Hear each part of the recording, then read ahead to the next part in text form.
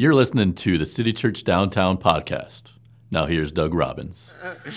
Well, as you think about the greatest gift that you've ever received or the greatest gift you've ever given, what is that gift? Now, don't say the Sunday school answer and say Jesus. We're going to get to Jesus in just a minute, but I want you to think about one of the greatest gifts you've ever gotten. And I think back to a time when I was a child, and I remember being excited on Christmas. And one year, I got the gift I really have been hoping for, and it was the Vertibird remote control helicopter. I love that Vertibird, man, because it could go around, up and down, all around, backwards. And what I would do is I'd make it hover, and the cat was drawn to it because the cat thought it was a bird, and the cat would come up, and I'd go run into the cat, and fur would fly. But then another gift I really loved when I was a kid was that G.I. Joe, okay? Do we know G.I. Joe, okay? Young people today, your G.I. Joes are not the good G.I. Joes, okay? Your G.I. Joes are these wee little guys with painted on hair, okay? The G.I. Joe from back in the day, and by the way, it's not a doll, it's an action figure. Let's just be clear about that right now. But the G.I. Joes, when I was a kid, dude was like 2 feet tall. He had real hair, a manly beard, and a scar across his cheek. This is G.I. Joe. And when I got my G.I. Joe, I took him, I made a parachute out of a handkerchief. I took him to the roof. I threw him off. He parachuted down, broke his leg, and completed the mission all at the same time. This is G.I. Joe, okay? Love me some G.I. Joe. But I remember one particular Christmas, we're thinking about what gifts we wanted to get, and you know how before Christmas you start hinting around at what you want? Well, my mom had been hinting around all year to my dad that she wanted this particular ring for Christmas. And so Christmas came, and we were opening our presents, and we're getting the ones underneath the tree, but every once in a while there's one of those gifts where someone has to bring it in, you know what I'm saying? So my dad brings in my mom's Christmas gift that year, and spoiler alert, not the ring. You know what he brings in? Ladies, check this out. He brings in an exercise bike. Exercise bike, ladies.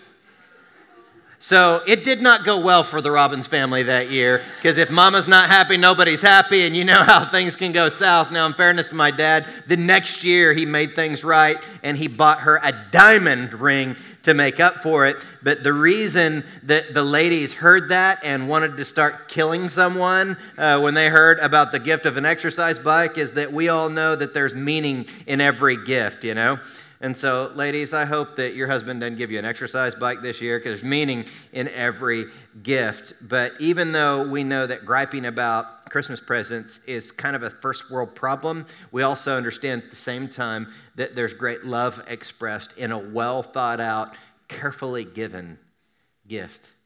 And so now let's get to the Jesus part, because most of us here would say that Jesus is the greatest gift ever, and we're going to read the Christmas story together, and I want to ask you to stand with me, if you would, in honor of the reading of God's Word today. This is from Matthew chapter 2, verses 1 through 12. It says, Jesus was born in Bethlehem in Judea during the reign of King Herod. About that time, some wise men from eastern lands arrived in Jerusalem, asking, "Where is the newborn King of the Jews? We saw his star as it rose, and we have come to worship him." King Herod was deeply disturbed when he heard this, as was everyone in Jerusalem. He called a meeting of the leading priests and teachers of religious law and asked, "Where is the Messiah supposed to be born?" Well, the answer is in verse 5. "In Bethlehem in Judea," they said, "for this is what the prophet wrote, and you, O Bethlehem, in the land of Judah, are not least among the ruling cities of Judah, for a ruler will come from you who will be the shepherd for my people Israel." Then Herod called for a private meeting with the wise men, and he learned from them the time when the star first appeared. Then he told them, "Go to Bethlehem and search carefully for the child, and when you find him, come back and tell me so that I can go and worship him too." And after this interview, the wise men went their way, and the star they had seen in the east guided them to Bethlehem. It went ahead of them and stopped over the place the child was. And when they saw the star, they were filled with joy. And they entered the house and saw the child and his mother Mary. And they bowed down and worshipped him. And they opened their treasure chests and gave him gifts of gold, frankincense, and myrrh. When it was time to leave, they returned to their country by another route, for God had warned them in a dream not to return to Herod. These are the very words of God. You may be seated. And so most of us may not know the Christmas story as much as we think we do, because in a lot of the carols and things we hear, like this Christmas carol, We Three Kings, and actually there weren't three kings there. They were magi, or wise men, and there weren't necessarily three of them. There were three gifts given, but just because, I give a gift to someone, if I give them three gifts, it doesn't mean there's three of me, right? And so there's not necessarily three of these wise men, but there are just three gifts given. And also our nativity scene shows the wise men at the nativity there when Jesus was being born, but the scripture says that he was at a house, right? That they came to a house to give these gifts. And so it was probably after the birth had happened and Mary and Joseph had taken Jesus to a house somewhere. But the thing that we want to look at today is what made these wise men so wise. Well, they were, I guess, the elite intellectuals of their day.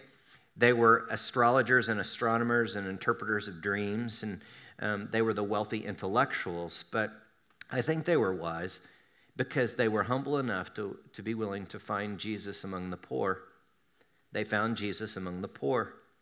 And that's part of our journey here at City Church Downtown, is that we find Jesus among the poor. And that's why we thank you so much for all the things that you've brought over the past few weeks. This week, many of you brought Christmas gifts to give to other people within our church and other people around our inner city. Last week, you guys brought food, and the week before that, you guys brought over 500 coats. And I talked to a principal from inner city Westside Elementary School just yesterday, and she took a little phone video of some of her kids thanking you for the coats. And so I thought I'd show you that video real quick. Take a look. Thank you.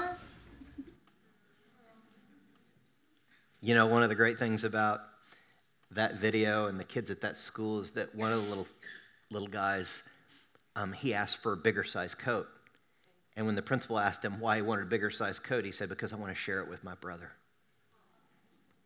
And she said, well, we got him a coat too, see? And this is how we find Jesus in the poor.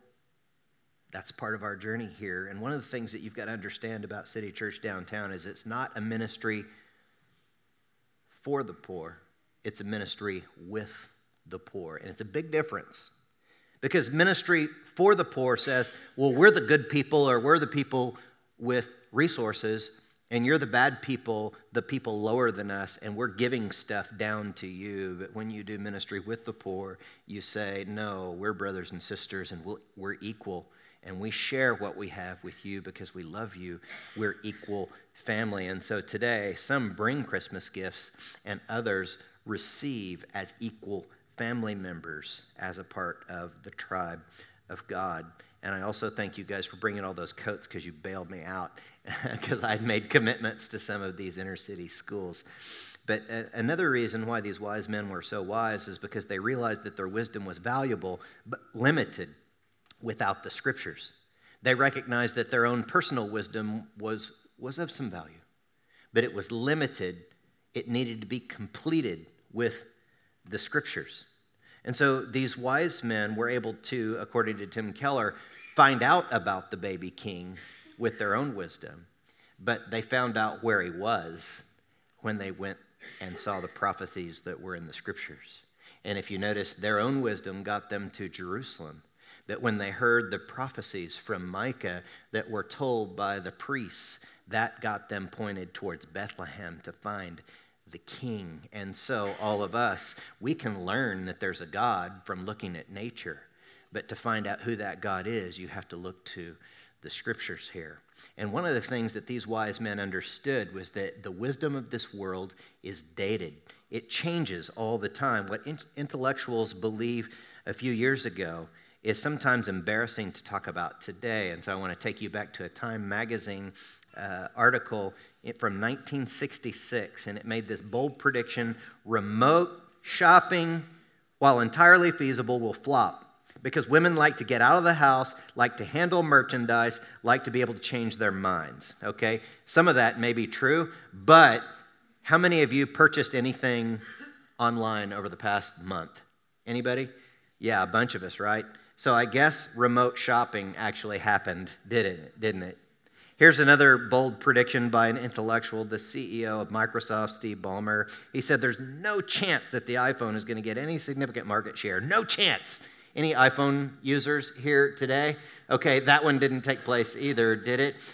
What is popular now changes among the intellectual elites. In fact, we listen to our music in different forms in every generation, don't we? There are children up in Kid City right now who one day will make fun of us for the format in which we listen to our music. And that's why I would agree with the great C.S. Lewis, the scholar from Oxford and Cambridge, who said, all that is not eternal is eternally out of date. And that's the truth. Many things come and go. Philosophies ride like the waves, right? But the Word of God remains forever. And if the wise men would have only listened to the popular thought of their day, they never would have found the unlikely birthplace of this baby king, Jesus. Bethlehem was the place. It was a place of poverty where many shepherds and shepherdesses lived, and shepherds were considered to be the lowlife of the day. So Jesus was not born in a palace, but amongst the poor. And the thing about our Christmases is that they were kind of cleaned up, aren't they? I mean, we have these, beautiful Christmas trees, and we have like pine-scented potpourri in the air for our Christmases, and we had these little nativity scenes with fluffy white sheep and all of that, and it's so clean, but the real Christmas wasn't so clean. Some people believe that Jesus was born in a cave with sheep dung up to your ankles and flies everywhere. And Mary and Joseph didn't have like an HMO. They didn't have Obamacare, and Mary didn't have an epidural to birth the baby Jesus, but she had to feel the pain of the birth in a stinky stable in a poor town, Bethlehem. And one of the reasons why Bethlehem is so significant is not only because it was a place of poverty, but also because it was a place of prophecy. See, those of you that are skeptics and you've come with a friend today, or maybe you came with a relative you're in visiting, or maybe you just found out about this church and decided to check it out, one of the things you got to understand is that we don't buy into all this stuff about Jesus just because this is what we've been told to believe all of our lives. We're looking at a historically valid document, the Holy Scriptures. And one of the things you got to understand about the Bible is that it's actually two books. It's the Old Testament and New Testament, and the Old Testament was completely established as a book amongst religious Jews hundreds of years before the New Testament events even happened. And so there are these predictions that are made way back in the Old Testament that actually were fulfilled and came true in the New Testament, in the life of Jesus. And I want to show you just a few of these Christmas predictions or prophecies. One is that the Messiah would be born in Bethlehem. That was a prophecy made by Micah the prophet, and it came true. It was predicted by Isaiah that he would be born of a virgin. That came true. It was predicted that children in the area would be killed by Jeremiah. It was predicted that he would be a descendant of Abraham, Isaac, Jacob, and King David by many different books from the Old Testament of the Bible, and that also came true. It was predicted that he had to flee Egypt as a child by the prophet Hosea, and that came true as well. Now, some people, I understand, would say, well, Jesus just tried to self-fulfill these prophecies to make himself look like the Messiah.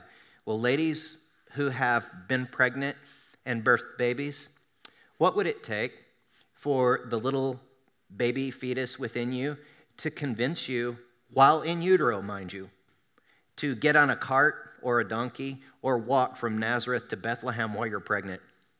That is one gifted, smart fetus, right? And so if Jesus could do this while he's in his mother's womb, if he's smart enough to trick his mom to walk pregnant from Nazareth to Bethlehem, I'll follow him. Won't you? And so this is Jesus. These things are not coincidences, but they're fulfillments of prophecies. And so what led these wise men to this unlikely town of Bethlehem? We know from the story that it's the star. And to understand the significance of the star, you have to kind of rewind in history to the days before Jesus was born, to the days of Julius Caesar. And Julius Caesar was the king of Rome. He proclaimed himself to be God, and he is associated with the star. And I'm going to show you why, because at the time of his death, during his funeral, there was some type of astrological event where there was a bright light in the sky. And so some people believe that it was the alignment of Jupiter and Saturn that created this bright light. Some people think it was a supernova. Others think it was a comet. But I brought a coin for you today that I'll show you on the screen. And it's a coin of Caesar on one side. And then on the other side, you can see the star there of what they called the divine Caesar, because they believed him to be God. And I'll show you what a Roman historian, Suetonius, said as the funeral celebrations were getting underway. He said, "A comet shone for 7 successive days, rising about the 11th hour, and was believed to be the soul of Caesar." And so they believed, because of this star, that Julius Caesar was God. And his son, who would be the next king of Rome, was Caesar Augustus, and that was the king during the birth of Jesus. So if Julius Caesar was God, then who is Caesar Augustus? The Son of God, according to some ancients. And that's going to be significant for our conversation here in just a minute. But let me show you another reason the wise men were considered to be wise was because what they did when they found this baby. This is strange that these men from the east would come and they would find this little baby in a humble place and they would bow down and worship him. They worshiped him. And that's an amazing act of faith on their part. I want to show you a quote from the Bishop of Liverpool. His name is J.C. Ryle, and look what he said. "These wise men, they saw no miracles to convince them. They heard no teaching to persuade them. They beheld no signs of divinity and greatness to overawe them. They saw nothing but a newborn infant, helpless and weak and needing a mother's care like any one of ourselves. And yet when they saw that infant, they believed that they saw the divine Savior of the world. They fell down and worshiped him. We read of no greater faith than this in the whole volume of the Bible." So this scholar says we don't see any greater faith in the whole Bible than these men who, although they had not seen Jesus teach, they had not seen him do any miracles, and they certainly didn't see him rise again from the dead, yet even though they didn't see, they still believed. And they bowed down to worship him, and they thought out their gifts. Let me show you the gifts. The first gift was gold. Gold is the metal of kings. And so what they're saying by this gift, they're not just giving a random gift, that they're making a political statement as well as a spiritual statement. They're saying we give this baby gold because Caesar is not God. This baby, Jesus, he is the king. He is God. But the second gift they give is also telling. It's the gift of frankincense. That's the gift of a mediator. It's an incense. It's a smell. In fact, we're burning some up here somewhere. It was coming out earlier. And so if you kind of had a flashback to Catholic Mass, peace be with you and with you, right? So maybe you remember that scent. But frankincense was used in the temple worship. It would be mixed with oil, and then they would anoint the head of the priest as a mediator between God and man. So the priest's role was to help man be able to connect with God, kind of a middleman, if you will. And so as these wise men give this gift of frankincense, what they're saying is there is one mediator between God and man, and it is this baby Jesus, who is God incarnate. And so Caesar Augustus is not the Son of God. The baby Jesus is the Son of God. But look at the third gift. They give him the gift, and this is a strange gift here, myrrh. Okay? Myrrh was something used to embalm and prepare dead bodies. That's a weird gift, isn't it? So ladies, you're at your baby shower and someone brings like embalming fluid or like a casket to give to your baby as a gift at the wedding shower. That's strange in the first century culture. It's strange in any culture, and certainly today. But this gift was a gift of faith by these wise men. because they believed that this baby would grow up to die on the cross to pay the penalty for my sins and for yours. They saw this baby's future death as a gift to you and I. And these wise men knew the significance of the cross even before it happened. This is how wise they were. And they realized that this revealed the love of the giver, Father God. Now, one of the most significant gifts given by many people, and particularly many of the men in this room here today, is remember when you gave the gift of an engagement ring. Remember that story? One of the fun things for me when I get to perform wedding ceremonies is that I'll ask the husband, how did you propose to your lady? And I hear some really great stories, and it made me think about when I proposed to my wife, Jeannie.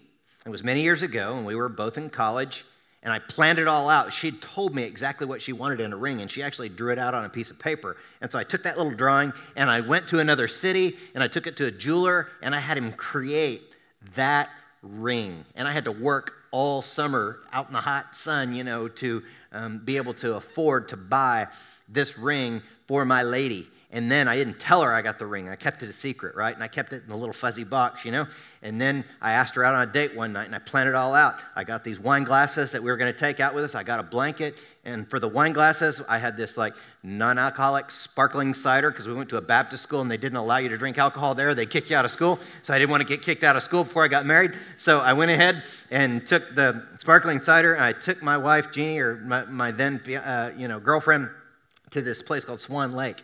And it was out in the country, this big lake. These big swans were going across on the lake, and it was at night. And I laid out the blanket, and we sat down on the blanket, and we filled up those wine glasses with that sparkling cider, and we drank it. And, okay, I know it's hard for you to imagine me doing this, but I moved in for the kiss, right?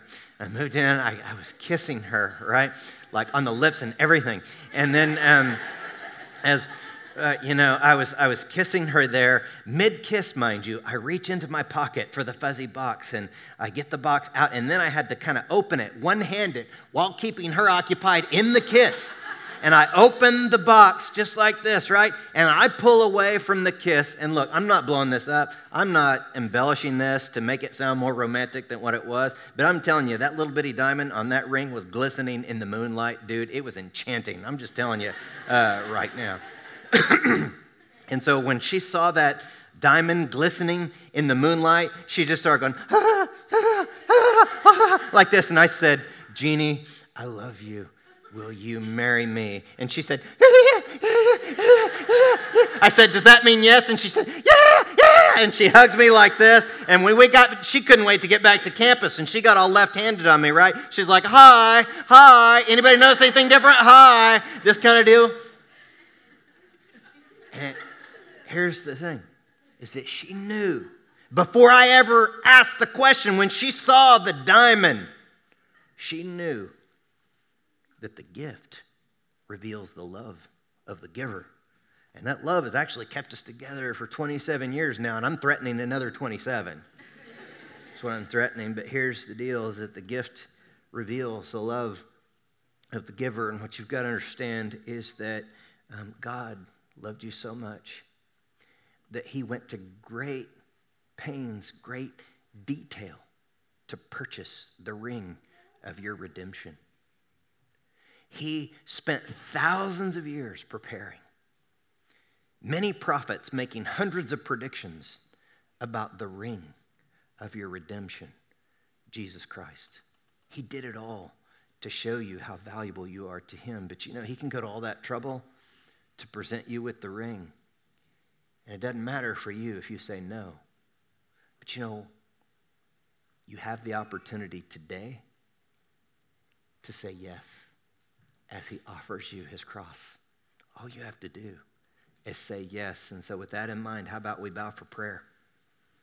And as we bow before the Lord, perhaps someone's realizing, I was brought here, I was directed by a strange set of circumstances, and God brought me here to introduce himself to me. And so what I'd like you to do is just in your own heart and mind, you don't have to say any specific words, it's just really more the attitude of your heart. If you'd like to begin a relationship with God today, just pray something like this. God, I know I've sinned, And God, right now, the best I know how, I choose to believe. I say yes. I believe that Jesus died on the cross for my sin, and I welcome you into my life. And the best I know how, Father, I receive the ring and say yes to you. So welcome in. Father, I want to thank you for those who just prayed that. Now as we move on to our second prayer, this prayer is for some of you children who have wandered away from your good Father. Maybe you've relapsed and these thoughts keep coming into your mind. Well, maybe God bailed out on me because I bailed out on him, and I want you to know that even when you bail out, he does not bail out. He's a good Father who's unconditionally in love with you and protects your salvation.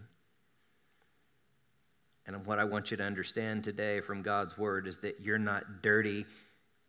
You're, the Bible says, as white as snow, clean before the Father. You're not bad, but you're blessed. And so I want you to pray something like this. Father, I've relapsed, I've struggled, and I know that none of my struggles, none of my sins, that thing I did that makes me feel so guilty is not more powerful than the cross. And so I choose to walk back towards you. And though I've strayed away from you, God, I choose to come back. I'm compelled by your love. Father, your kindness has led me to repentance and change. And this third prayer is for those of us that we've not wandered away and we're walking with God and we know we're secure in his love. But we want to commit today to share this greatest gift. Because it doesn't make a whole lot of sense to keep the gift and hoard it and never share it with others.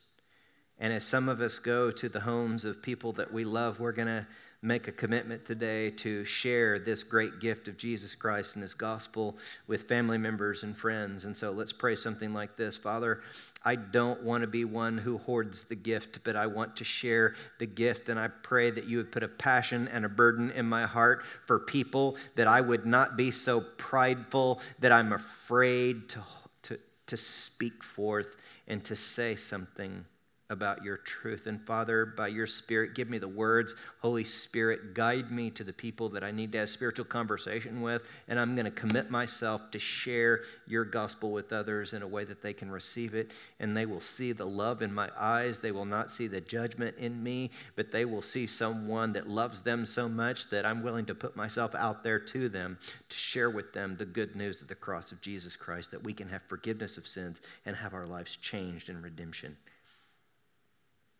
So, Father, for each of these prayers, we offer them in faith, based upon your word, which is true throughout time.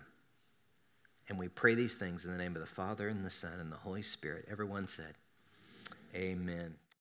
Thanks for listening. For more information, visit citychurchdowntown.com.